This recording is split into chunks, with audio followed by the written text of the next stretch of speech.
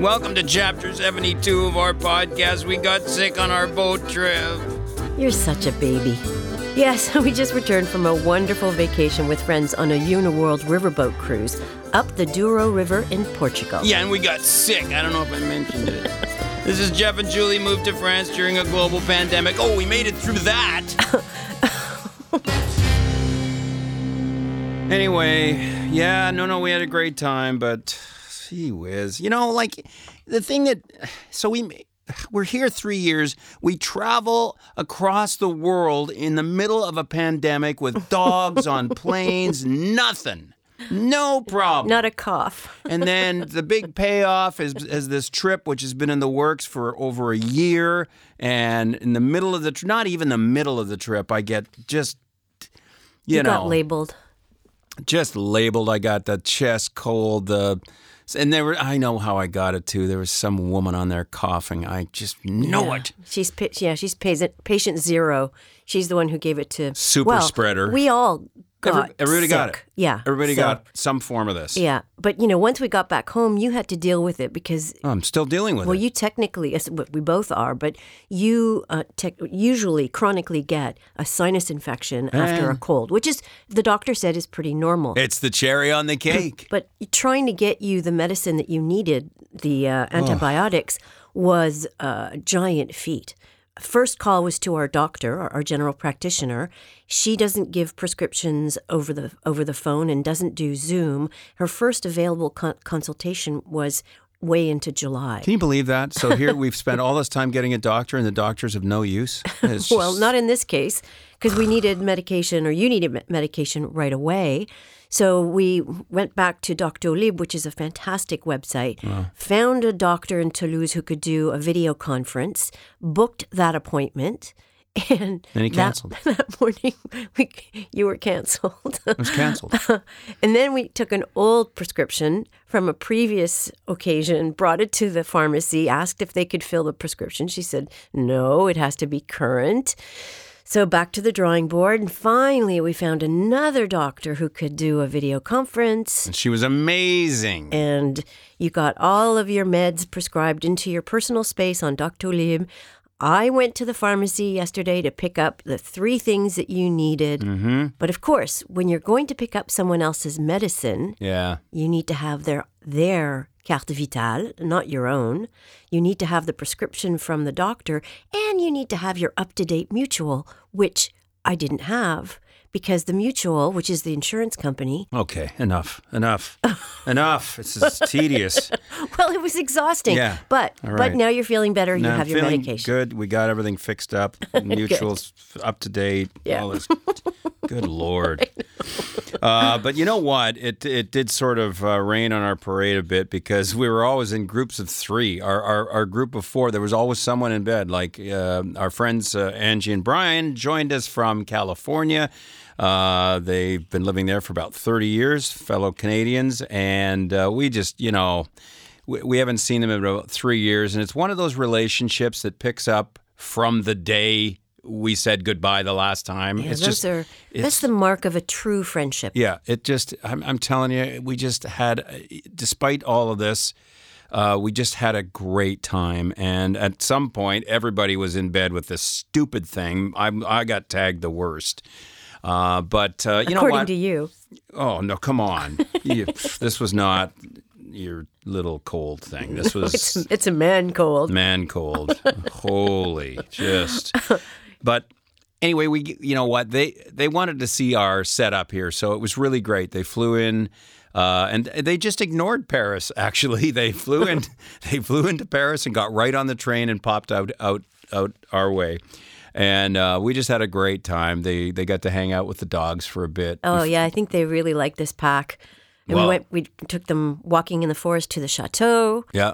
And we went for lunches and wine tastings and had really a general great time. Yeah, and they were only here for 3 days. We took the dogs into the our little favorite little doggy hotel, a chien hotel, and they said at the end of the trip, well, if we go anywhere else in Europe, which we are planning to do in a couple of years, we're still coming to see you because we want to see the puppies, and it's just great. So we ended up just having a killer time over the 2 or 3 days here, and we went to back to Goudot. Is that how you say it?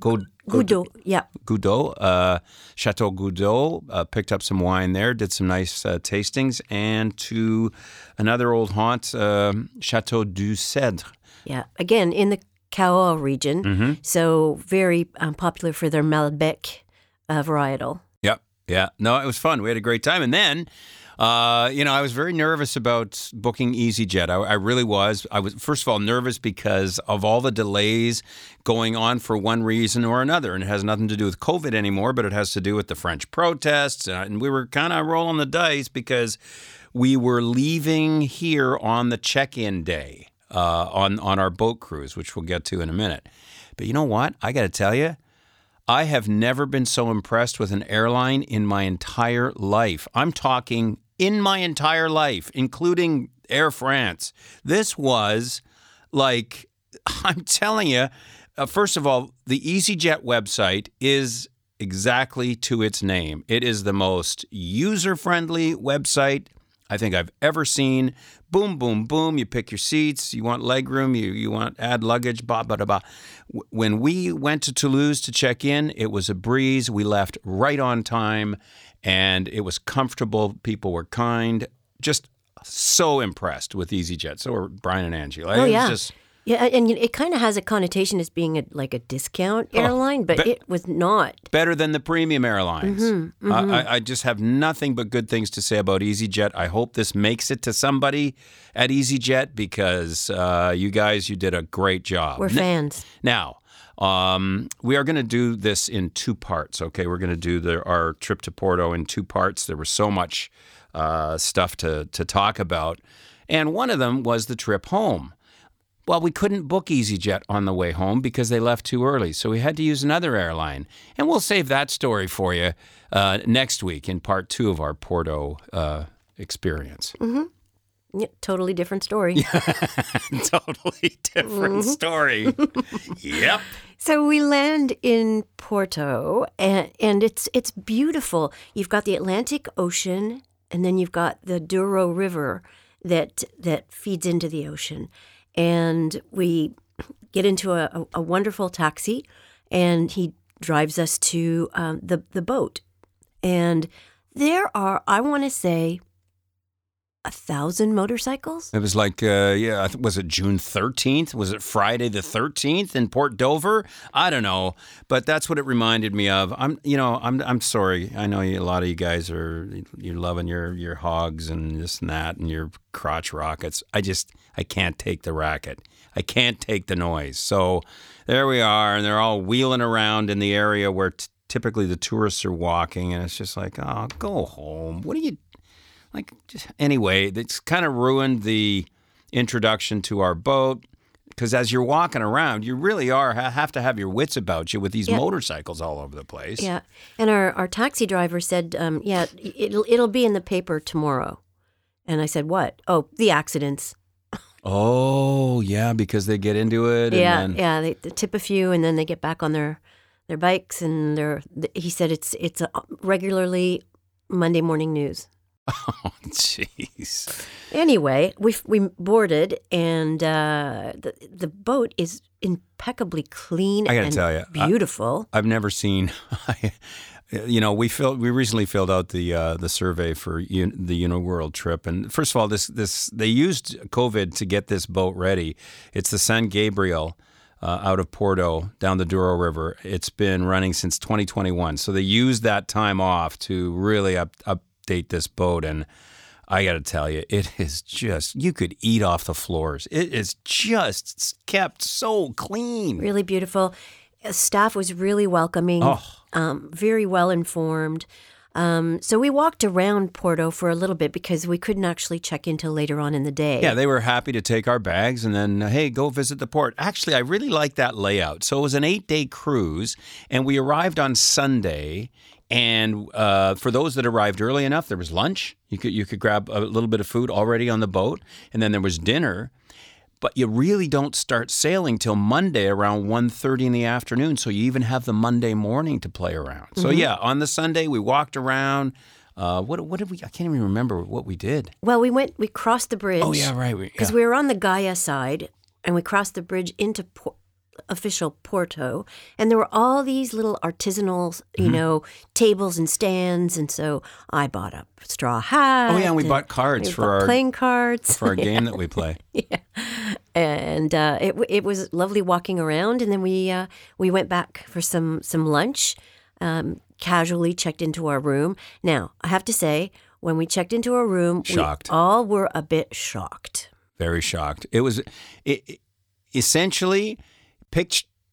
Picture a double bed and then give it about 18 inches or 2 feet on all sides of the double bed. And there's your room. That's your room. Plus a bathroom. And ours was an upgrade. Yes. Ours was an upgrade. Now, because we had a bigger window. It's funny, though. Remember we used to go on those sailing trips, which I hated, to the BVIs and stuff. I couldn't because I couldn't stand the cramped quarters. Yeah. And you really never get used to that. I was just like, it was so claustrophobic. This was something you were able to get used to. I mean, I had to because I spent 2 full days in the damn thing when I was sick. But, I mean, it's well appointed. And we got so there are 3 or maybe 4 levels of accommodation. The lower deck is just that size room with a window that doesn't open. And it's the size of a little hole. Porthole. Yeah. But our room, we decided to get I think it's called a French balcony. There's no balcony, but the huge window goes down. And I'm telling you, that was well worth it. Mm-hmm. That was well worth the upgrade. I agree. But it didn't give us any extra space. And I think the next level up, you get extra space and a balcony, and then I think maybe there's one amazing suite. I'm not sure. Yeah, I think the upgrade, you get a sitting room, yeah, and then it closes off, and then you've got the bedroom, which is the same size as what we would have had. Yeah. Anyway, but the reason, and you get kind of the logic of the size of the room is the boats have to go through locks. Yeah. We go through on the Douro. We went through 5 locks getting to our Spain destination, and then we come back through them. They're tight, like they're inches on each side of the boat, so you don't have the width to have larger rooms because you need a passageway in between the cabins. What is it? 11 meters wide and 37 meters long. 37 meters long. So it's a long ass boat, and. Yeah. So they do have them stretched lengthwise, but to Julie's point, actually the bathroom wasn't terribly small. It was workable. You could turn around in it. Yeah. You just have to get used to that. Fortunately, you're unless you're sick like I was, you're not in your room a whole ton because you're pretty busy. Yeah. So we had our first night and a nice dinner.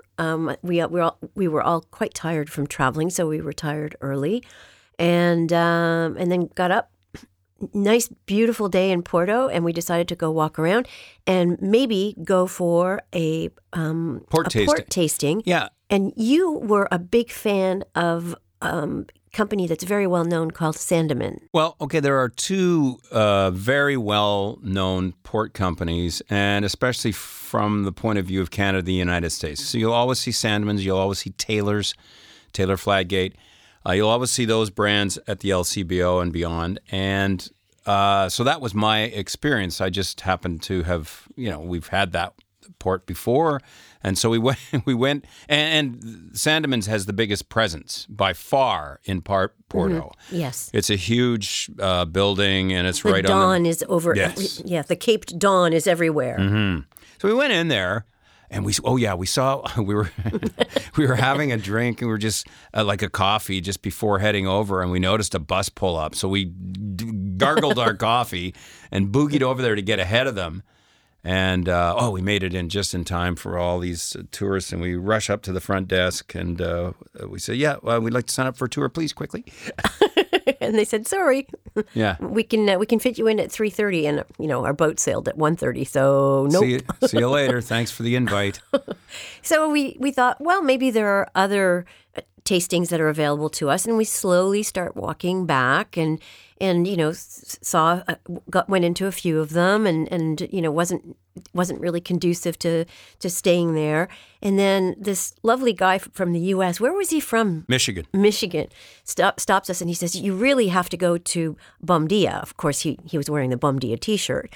He says it's a family-owned operation. Yeah, I think they do like 50,000 bottles a year, which is nothing in the world of port. Right. And so it was nestled in the back of the town, like it's not on the strip, right? And so we walk back there, and we're just there alone, the four of us. We pay our degustation fee, and Lucas comes out and greets us, and we start our tour, our own private tour. It was fantastic. It was just great. And it's funny, by the time it was over, there were multiple tours going on, but we got there at just the right time. Bom Dia, they've been around since 1846, and as Julie mentioned, they are just like a mom and pop. But because they've been around so long, they still have all these cool vintage tastings. And I think, I'm not sure if everybody got what we got in terms of the tasting, because we were really expressing an interest in some of this stuff. Yeah. And I have a little knowledge in this from taking my wine courses. But you know what? It was, I got to tell you, that was the highlight of the trip for me. Huh.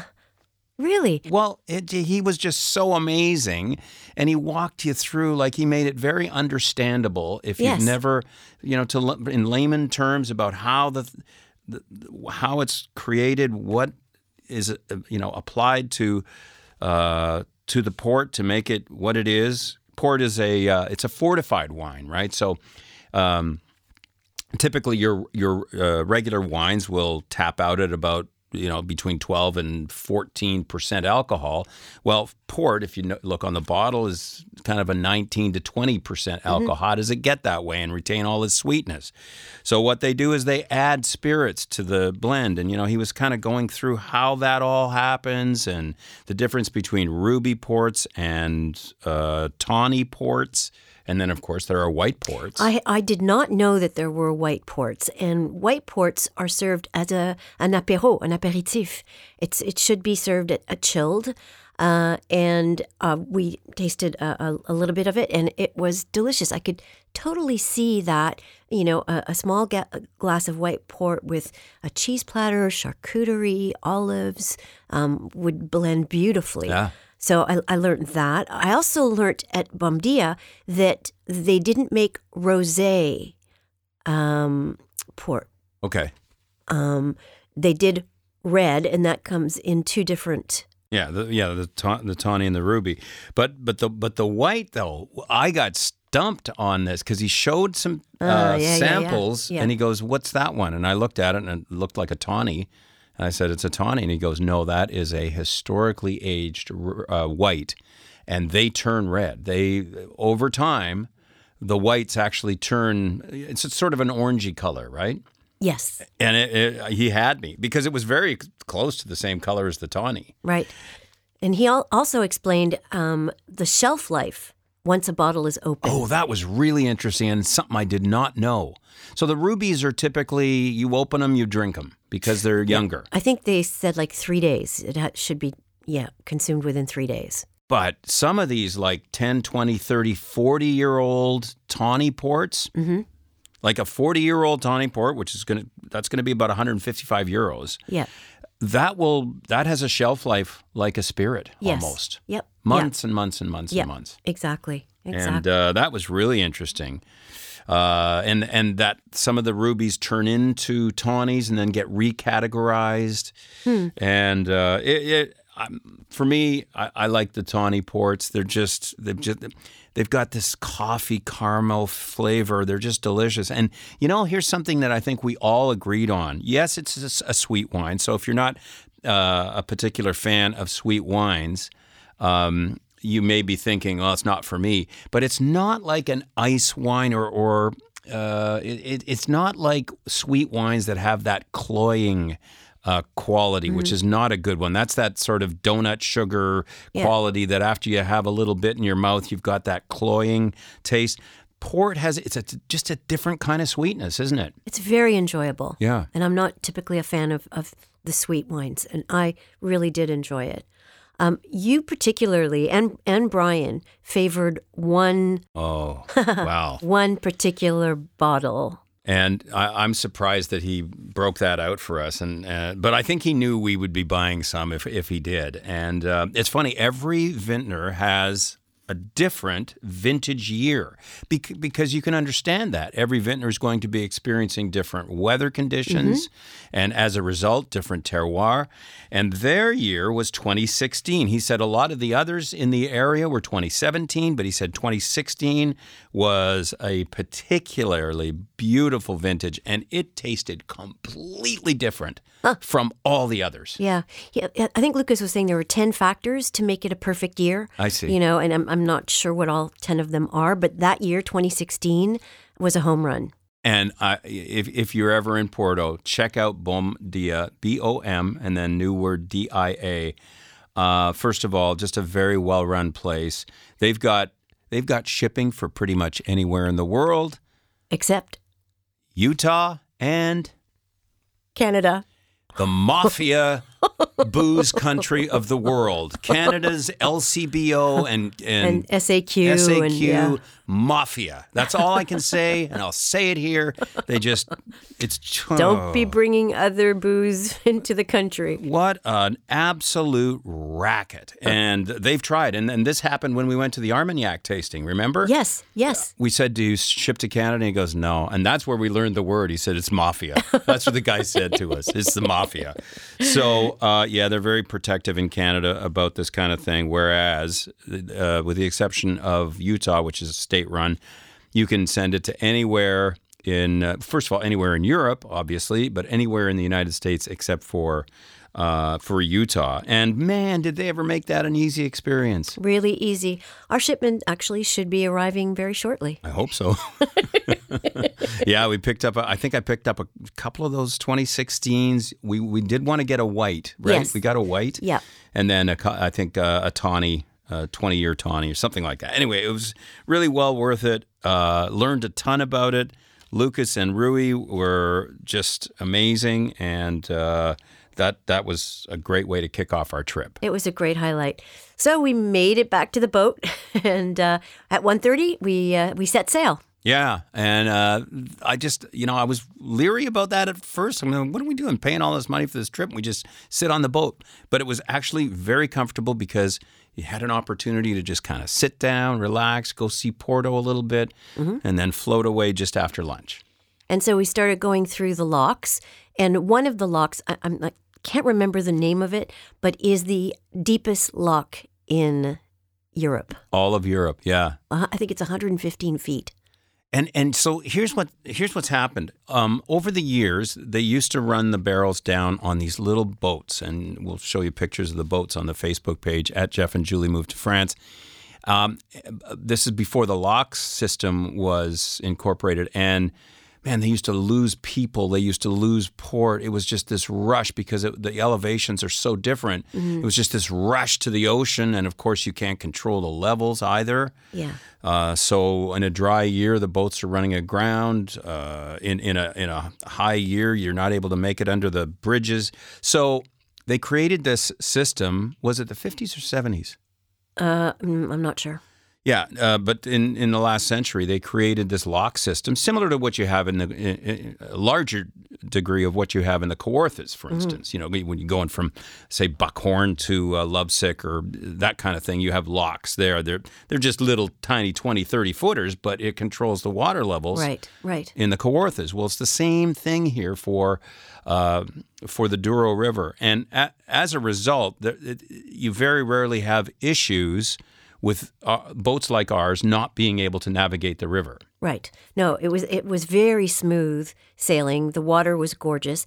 Getting back to the port making, when they were shipping before the locks, I think we were told it would take like 3 days to get into Porto, but it would take like months to get back. 3 months to get back. Yeah. Because the water rush was so severe, they used to have to get to the shore, take a line up to where a guy would have oxen, and the oxen would pull the boats up to a specific spot in the river. Yeah, really complicated. Oh, and dangerous. And dangerous. Yeah, so it's much simpler now. Yeah, and it's beautiful. These locks work great, providing there's no lineup. They just coast on in there, and on the way up towards Spain, you're going up, as is the logic.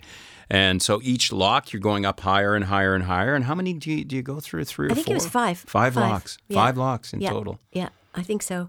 Yeah, no, it was really interesting going through those locks, and we were able to navigate through them, and then the boat would dock at the next destination. Correct. And oftentimes they had excursions for us. Right. That involved buses. They had lots of buses. Yeah, and this is where the trip sort of fell short for me. I mean, credits to Uniworld. I mean, I don't know how else they can do the Douro because there are not a lot of cool excursions close to the river. So, you know what? I don't know how they...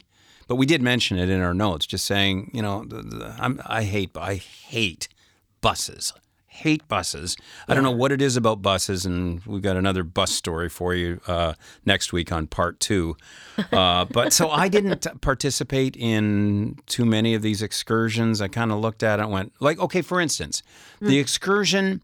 So they get to the end of Portugal, and before they enter Spain, they're basically just turning around in Spain, but they want to take you to Salamanca. Okay, great. It's 2 hours each way on a bus for an hour and a half walk around Salamanca. No, not happening. That's so funny. Well, that brings me to the French phrase of the day.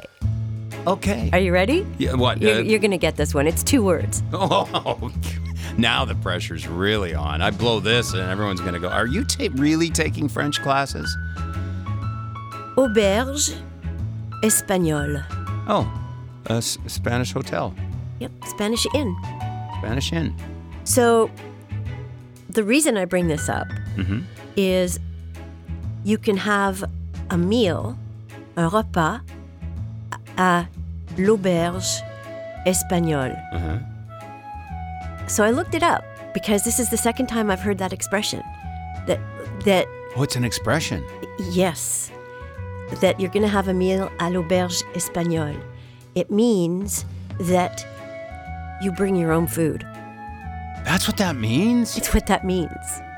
So this expression dates back. That should be called auberge hollandaise.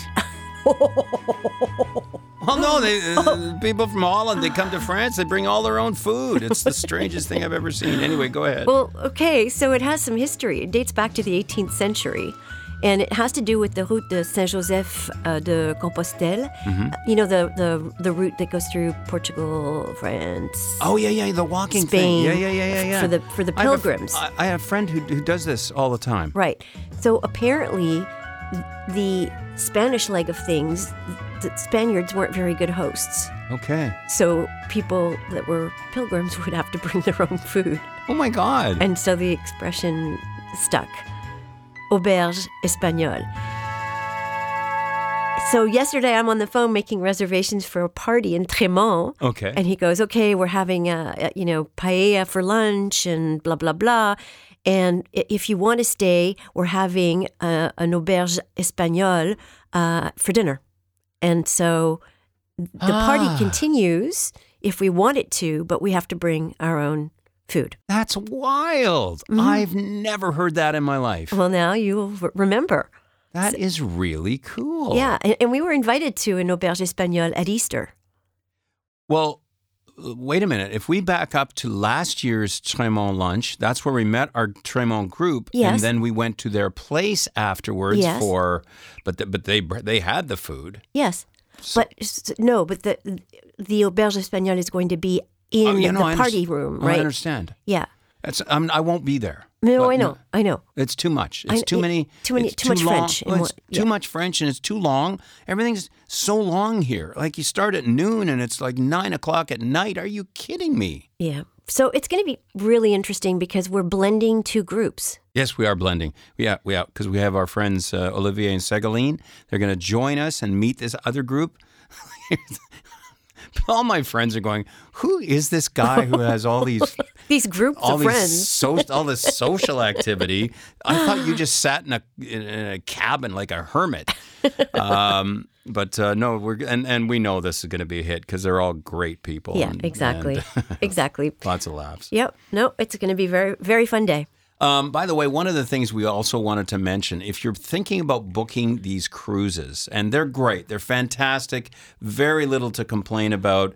I mean, the comments that we sent them were mainly glowing with just our take, that's all, on how things may be able to be improved upon.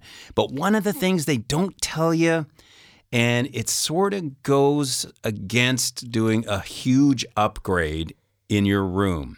They don't tell you that when you dock in these little harbors along the way, you're picturing that you're on a dock and you're alone.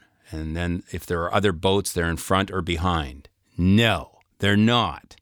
They sandwich the boats. So you could be, and this happened. We came in and we were the second boat.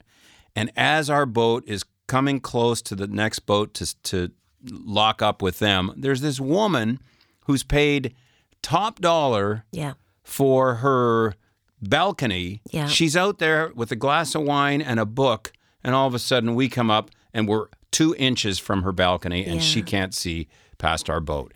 So that's something they don't tell you about on these river cruises. I'm not sure if that's the same with the Rhine or some of these other European cruises, but and by the way, we were Uniworld. We docked next to a Viking, and there were other European companies as well.